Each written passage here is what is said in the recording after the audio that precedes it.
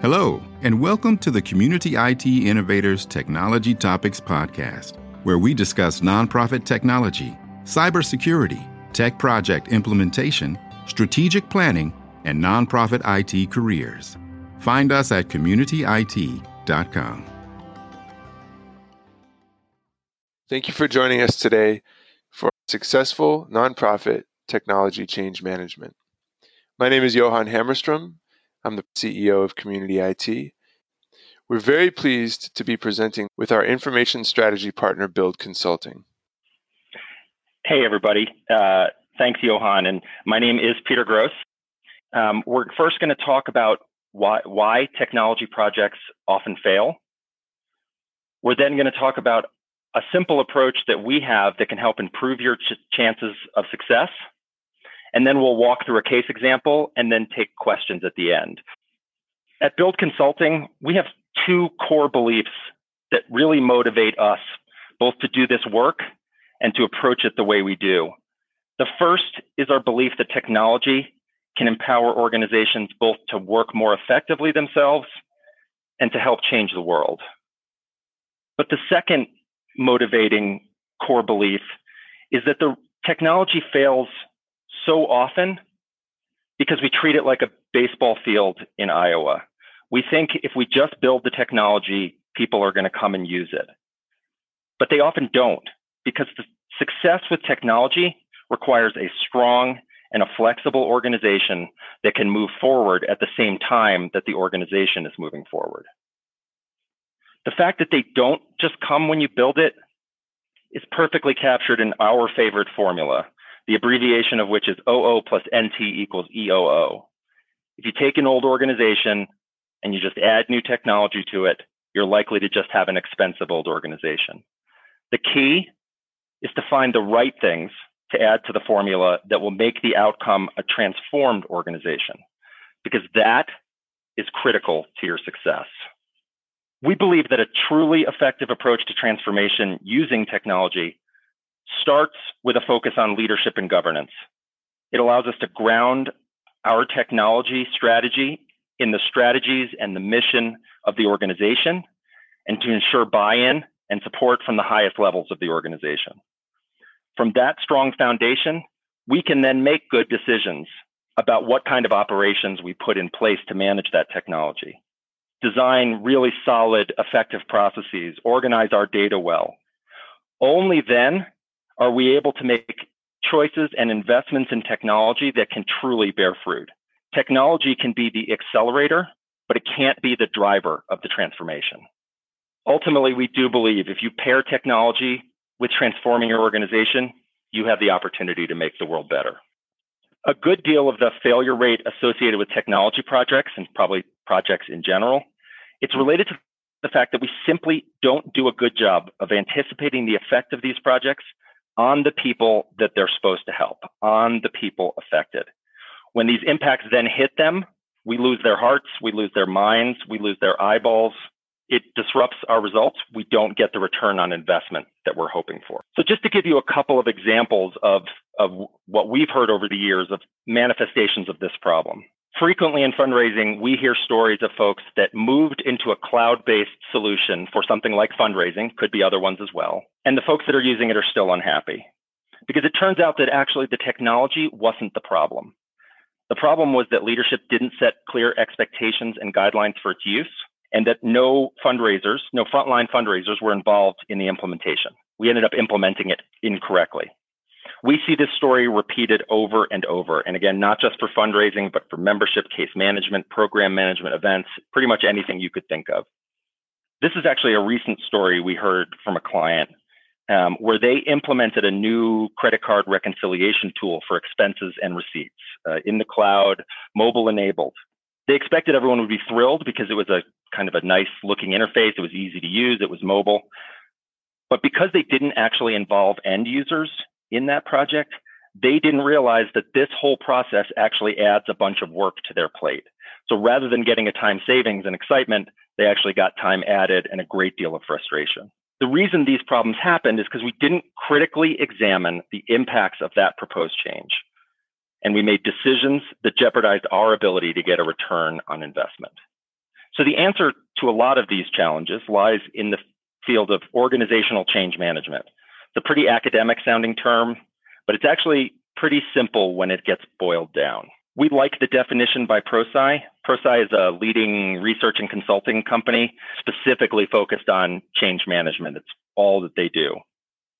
And the core of that definition is that change management guides how we prepare, equip, and support individuals to successfully adopt change. You'll notice it doesn't say guides how we make everybody on the project happy. It's a frequent misinterpretation of change management that it's about making sure that everyone is happy with the change that's happening. It's not. It's about making everybody ready for that change and hopefully in the process, making some of the people happy. So when do you need to use change management techniques? Here's the test that I'll give you. If your technology change requires people to adjust their behavior in order to achieve your goals, you need change management. I'm going to read it again. If your technology change requires people to adjust their behavior in order to achieve your goals, change management is something you need to invest some time in.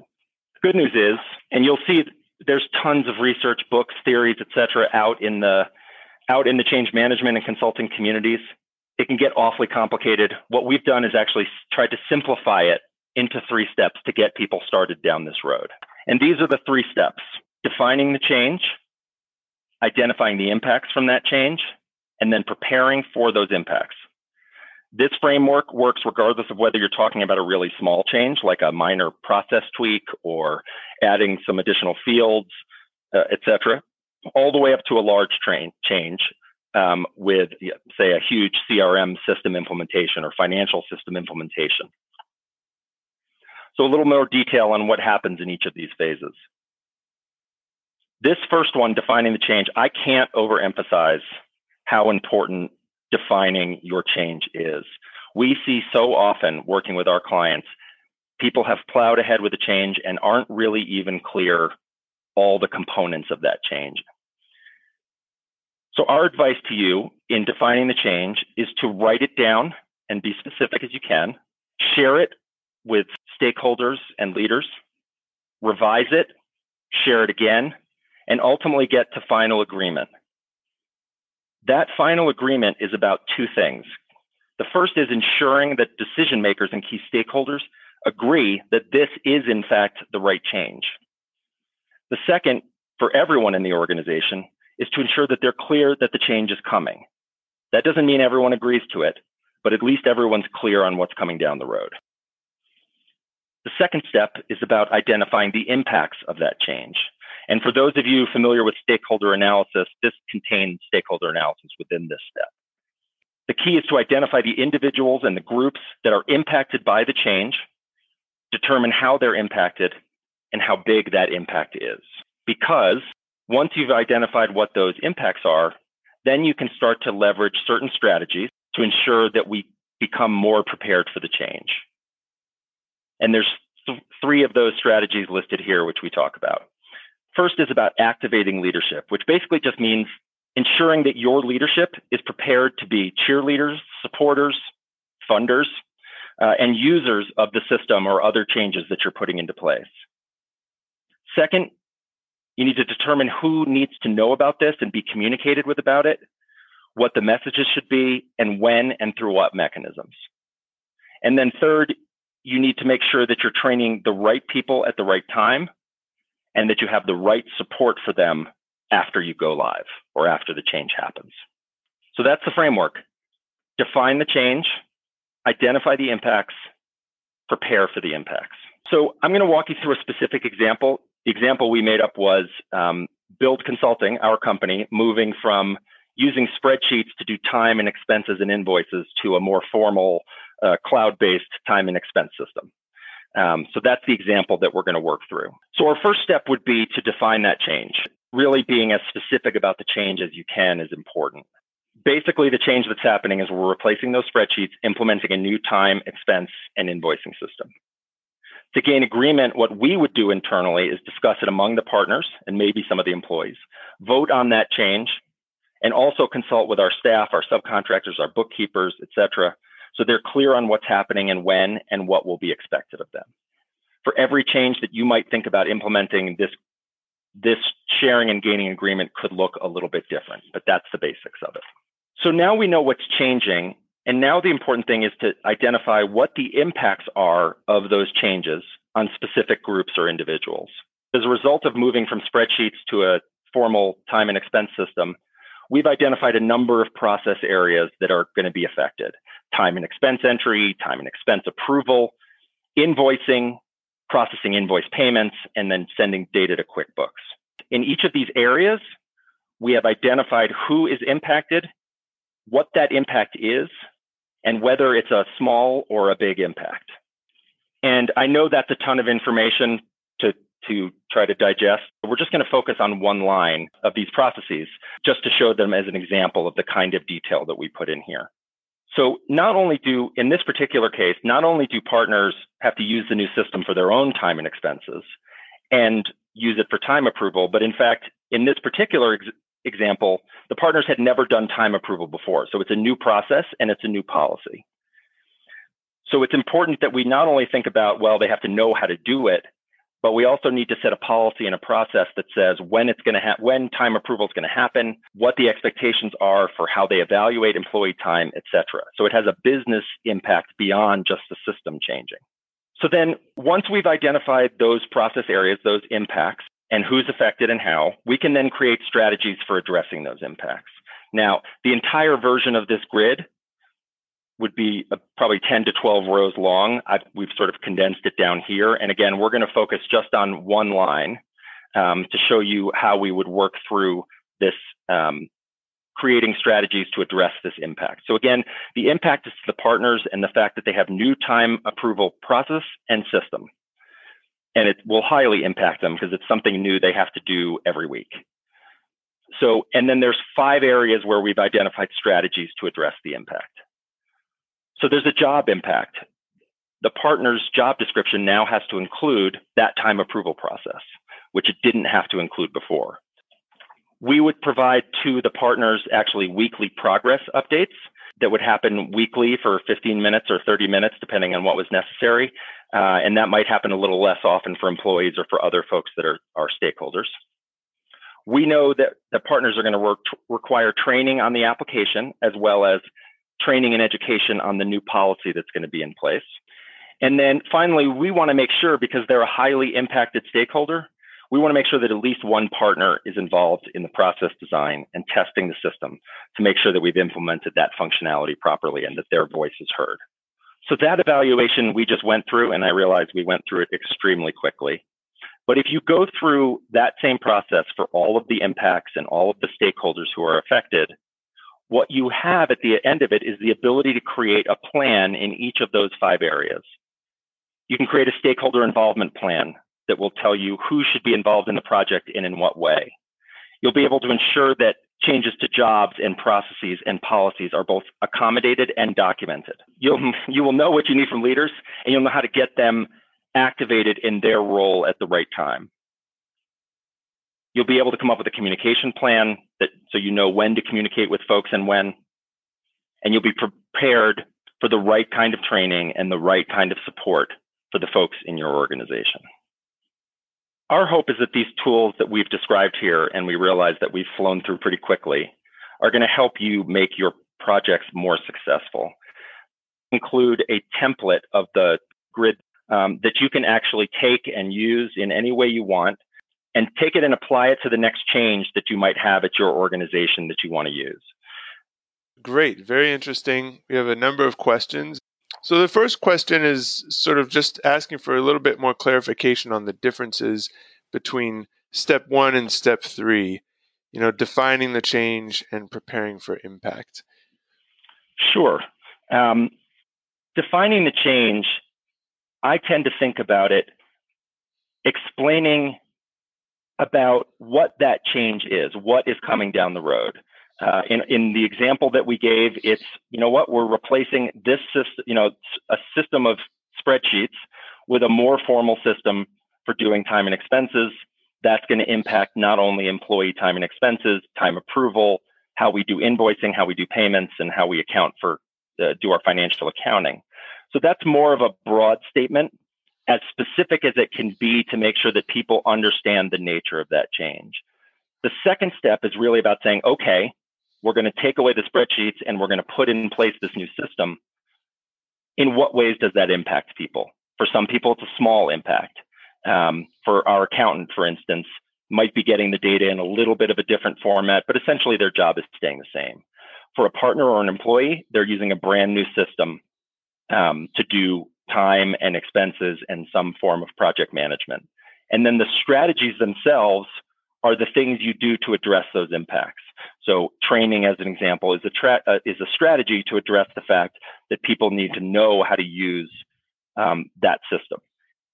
Communication plan is a strategy to make sure that you don't start off the project, go 3 months where no one hears anything. And when people don't hear anything, a vacuum basically creates a lot of paranoia. People make up their own stories about what's happening. So what's a reasonable way to communicate with the right folks at the right time to make sure they know what's coming down the pike, how it's going to affect them, et cetera? I hope that helps clear it up a little bit. Yeah, I think so. And it's a great question, though, and I think it's an issue that happens pretty frequently with software applications. And so this organization has, they say fought with whether or not to update their fundraising software, mostly because of unrealistic expectations about what the program should be doing, versus what it actually does. And so the question is, are there communication guidelines during this process to address that disconnect between the expectations people have, and especially the unrealistic expectations people have around what software can do versus the reality of software limitations? Wow. Within the context of change management, what we often find is that the first step of defining the change and being clear about what impacts that is going to have and getting that in front of people is an educational tool.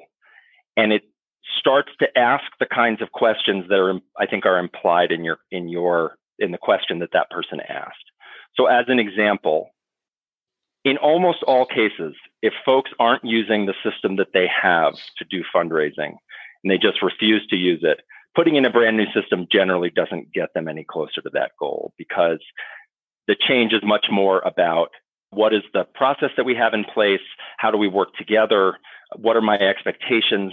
All of those kinds of things contribute to the success of a fundraising program and the ability of technology to leverage it. The more clear you are on what change is happening, and implicit in that is what change is not happening. So if your fundraising team does not have a strong process in place to manage prospects, as an example, new systems won't do anything better for them than the old systems did. The truth is you can raise money using index cards. It'll take a while, but the essence of major gift fundraising you could do without a technology system, although it's made better. So it is a universal problem in everywhere probably, but certainly in nonprofit organizations. Yeah, I think it's a universal problem. Certainly exacerbated when an organization has complex tasks and workflows and collaboration that needs to happen. Yep, exactly. So here's the next one. So this is an organization that's designing an intranet for their grantees to submit documents and reports. So they would submit them through an intranet instead of through email. How long do you think it will take? And this is an interesting one because in this case, they're talking about external stakeholders, external users. What's your sense for how long it takes people to adopt or feel comfortable with new processes, both internally and externally? There's so many variables in there. And a lot of it depends, I think, on the incentive system that is put behind whatever the change is. So if you look at that particular example, using an intranet to collect grantee reports, from the grantee side, if you all have a policy in place that basically says, we better see that last report or your last check's not going out the door, I can guarantee you that process will be adopted immediately. If, on the other hand, internally there's steps that have to be taken that move from email to intranet, and there's no support for making sure that that person has the right incentives, the right training, not to return back to the old way of doing things. If folks are properly prepared and have the incentive and are managed to adopt the new system, generally speaking, we find that happens reasonably quickly. And again, obviously more complex processes take a lot more time. But I think the difference between the grantee's incentive and the staff person's incentive is instructive of how important it is to build that consideration into the processes that you put in place. If I have absolutely no incentive to put my time into the time system, I'm probably not going to do it. Now, my other partners would get mad at me and we wouldn't be able to invoice clients. We wouldn't get paid and I wouldn't get paid. So I've got a great incentive to actually adopt that new policy and to approve everybody's time very quickly because we want to get those invoices out the door. A combination of good and appropriate training and good and appropriate incentives, whether they be sticks or carrots, is probably the key to getting those processes adopted more quickly. This question is about any advice you have for implementing steps after the change has occurred. So the project, the software, the IT has been rolled out, but change management wasn't followed during that process. The project hasn't failed. The software is still being used, but it hasn't been nearly as impactful as it should be. What's kind of like, ex post facto, the best way to go back and do change management? It's a great question. In some ways, I think you could do this same exercise, right? I mean, at this point, you'd probably, in fact, be able to answer these questions better because the impacts are going to be obvious or more obvious anyway, right? So doing a post-mortem impact evaluation, perhaps interviewing those folks, gathering information in a way that you can get a sense of where the disconnect was. There's no reason that these strategies can't be applied even though you've already gone live. If the problem was that perhaps the process was not particularly well thought through, let's think through the process. If we need to make some adjustments in how the system is configured, that's fine. And then roll out some supplemental training. If they just feel lost in the software and just don't feel like they know what to do, then perhaps arranging from some additional support, some additional folks who can sit by them while they work and help them through that, or having a help desk that they can call into for questions and encouraging that. I don't think any of these are limited to the scenario where you've implemented the perfect change management framework from the beginning. I think it's always inevitable that you'll get into the implementation, that you'll get to go live, even if you did it well, and you'll find some things you didn't anticipate, perhaps some things that just didn't get executed as well as they could have.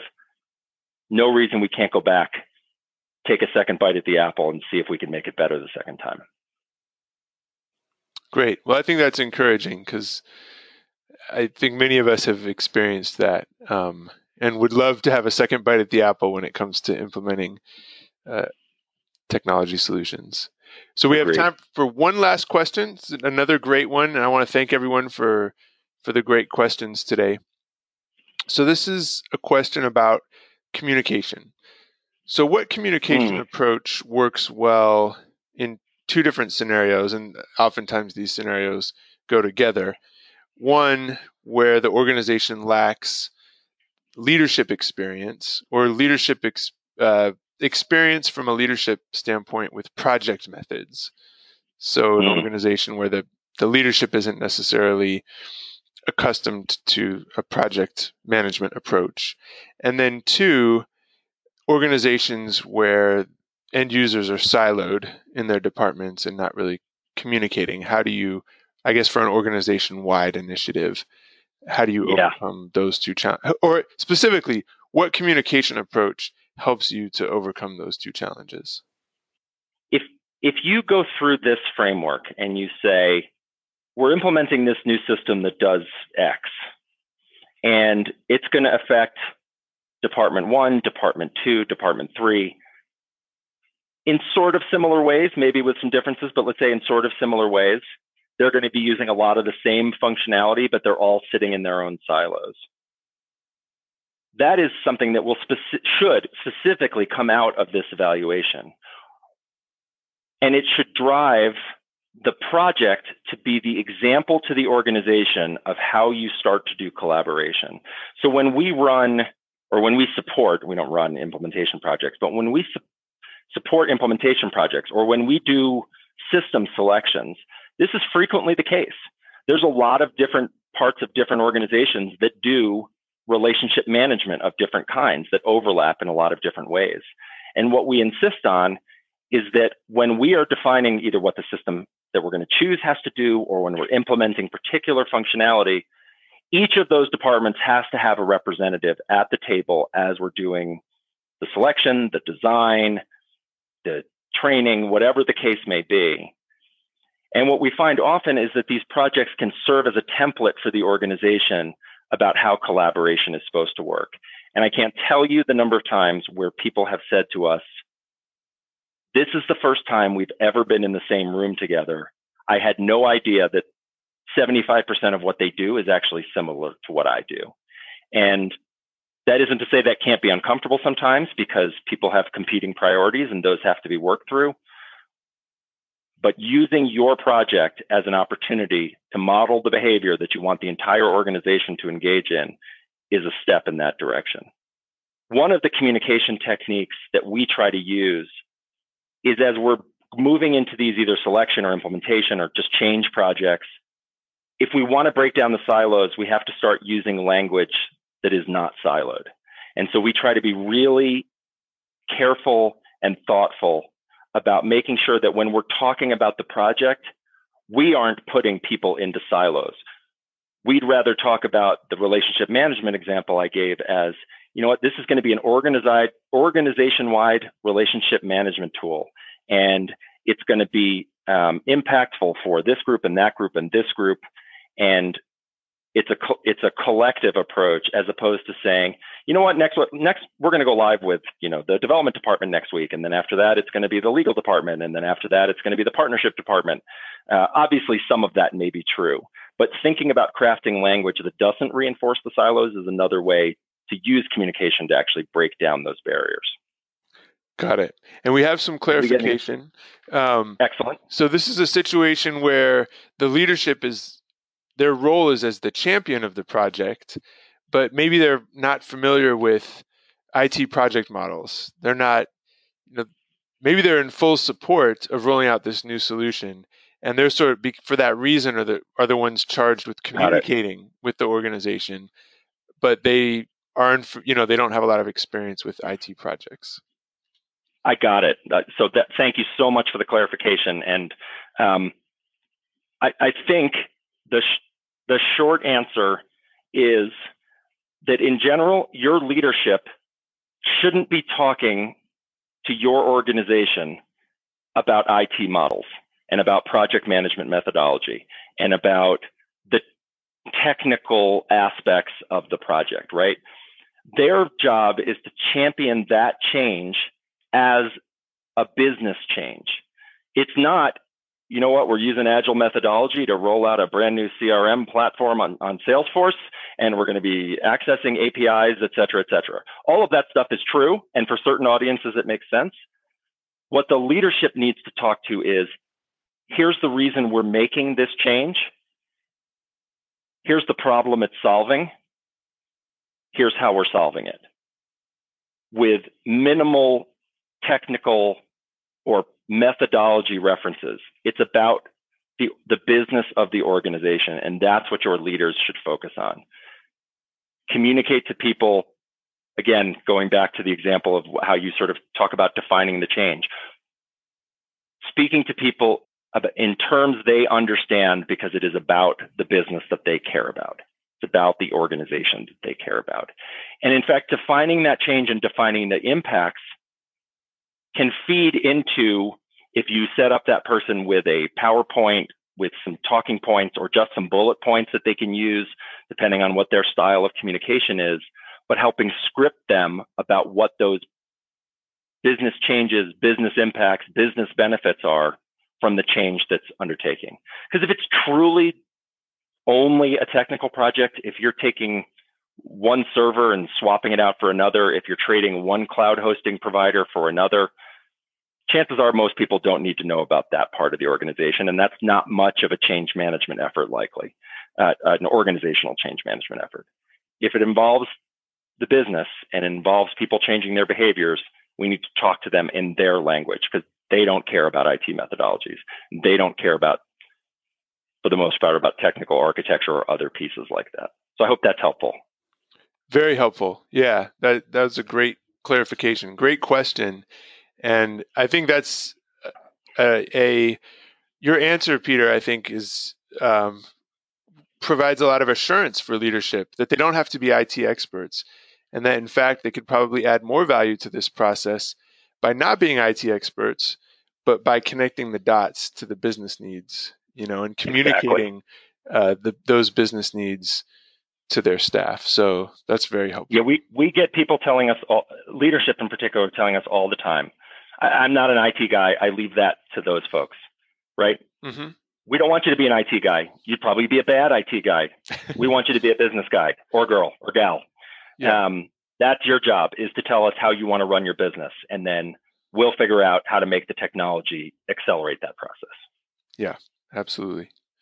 Great. Well, thank you, Peter. I appreciate you taking the time to answer that last question, and very much appreciate your time today and sharing this framework with us. It was very interesting and something that I know is very pertinent, to nonprofit organizations.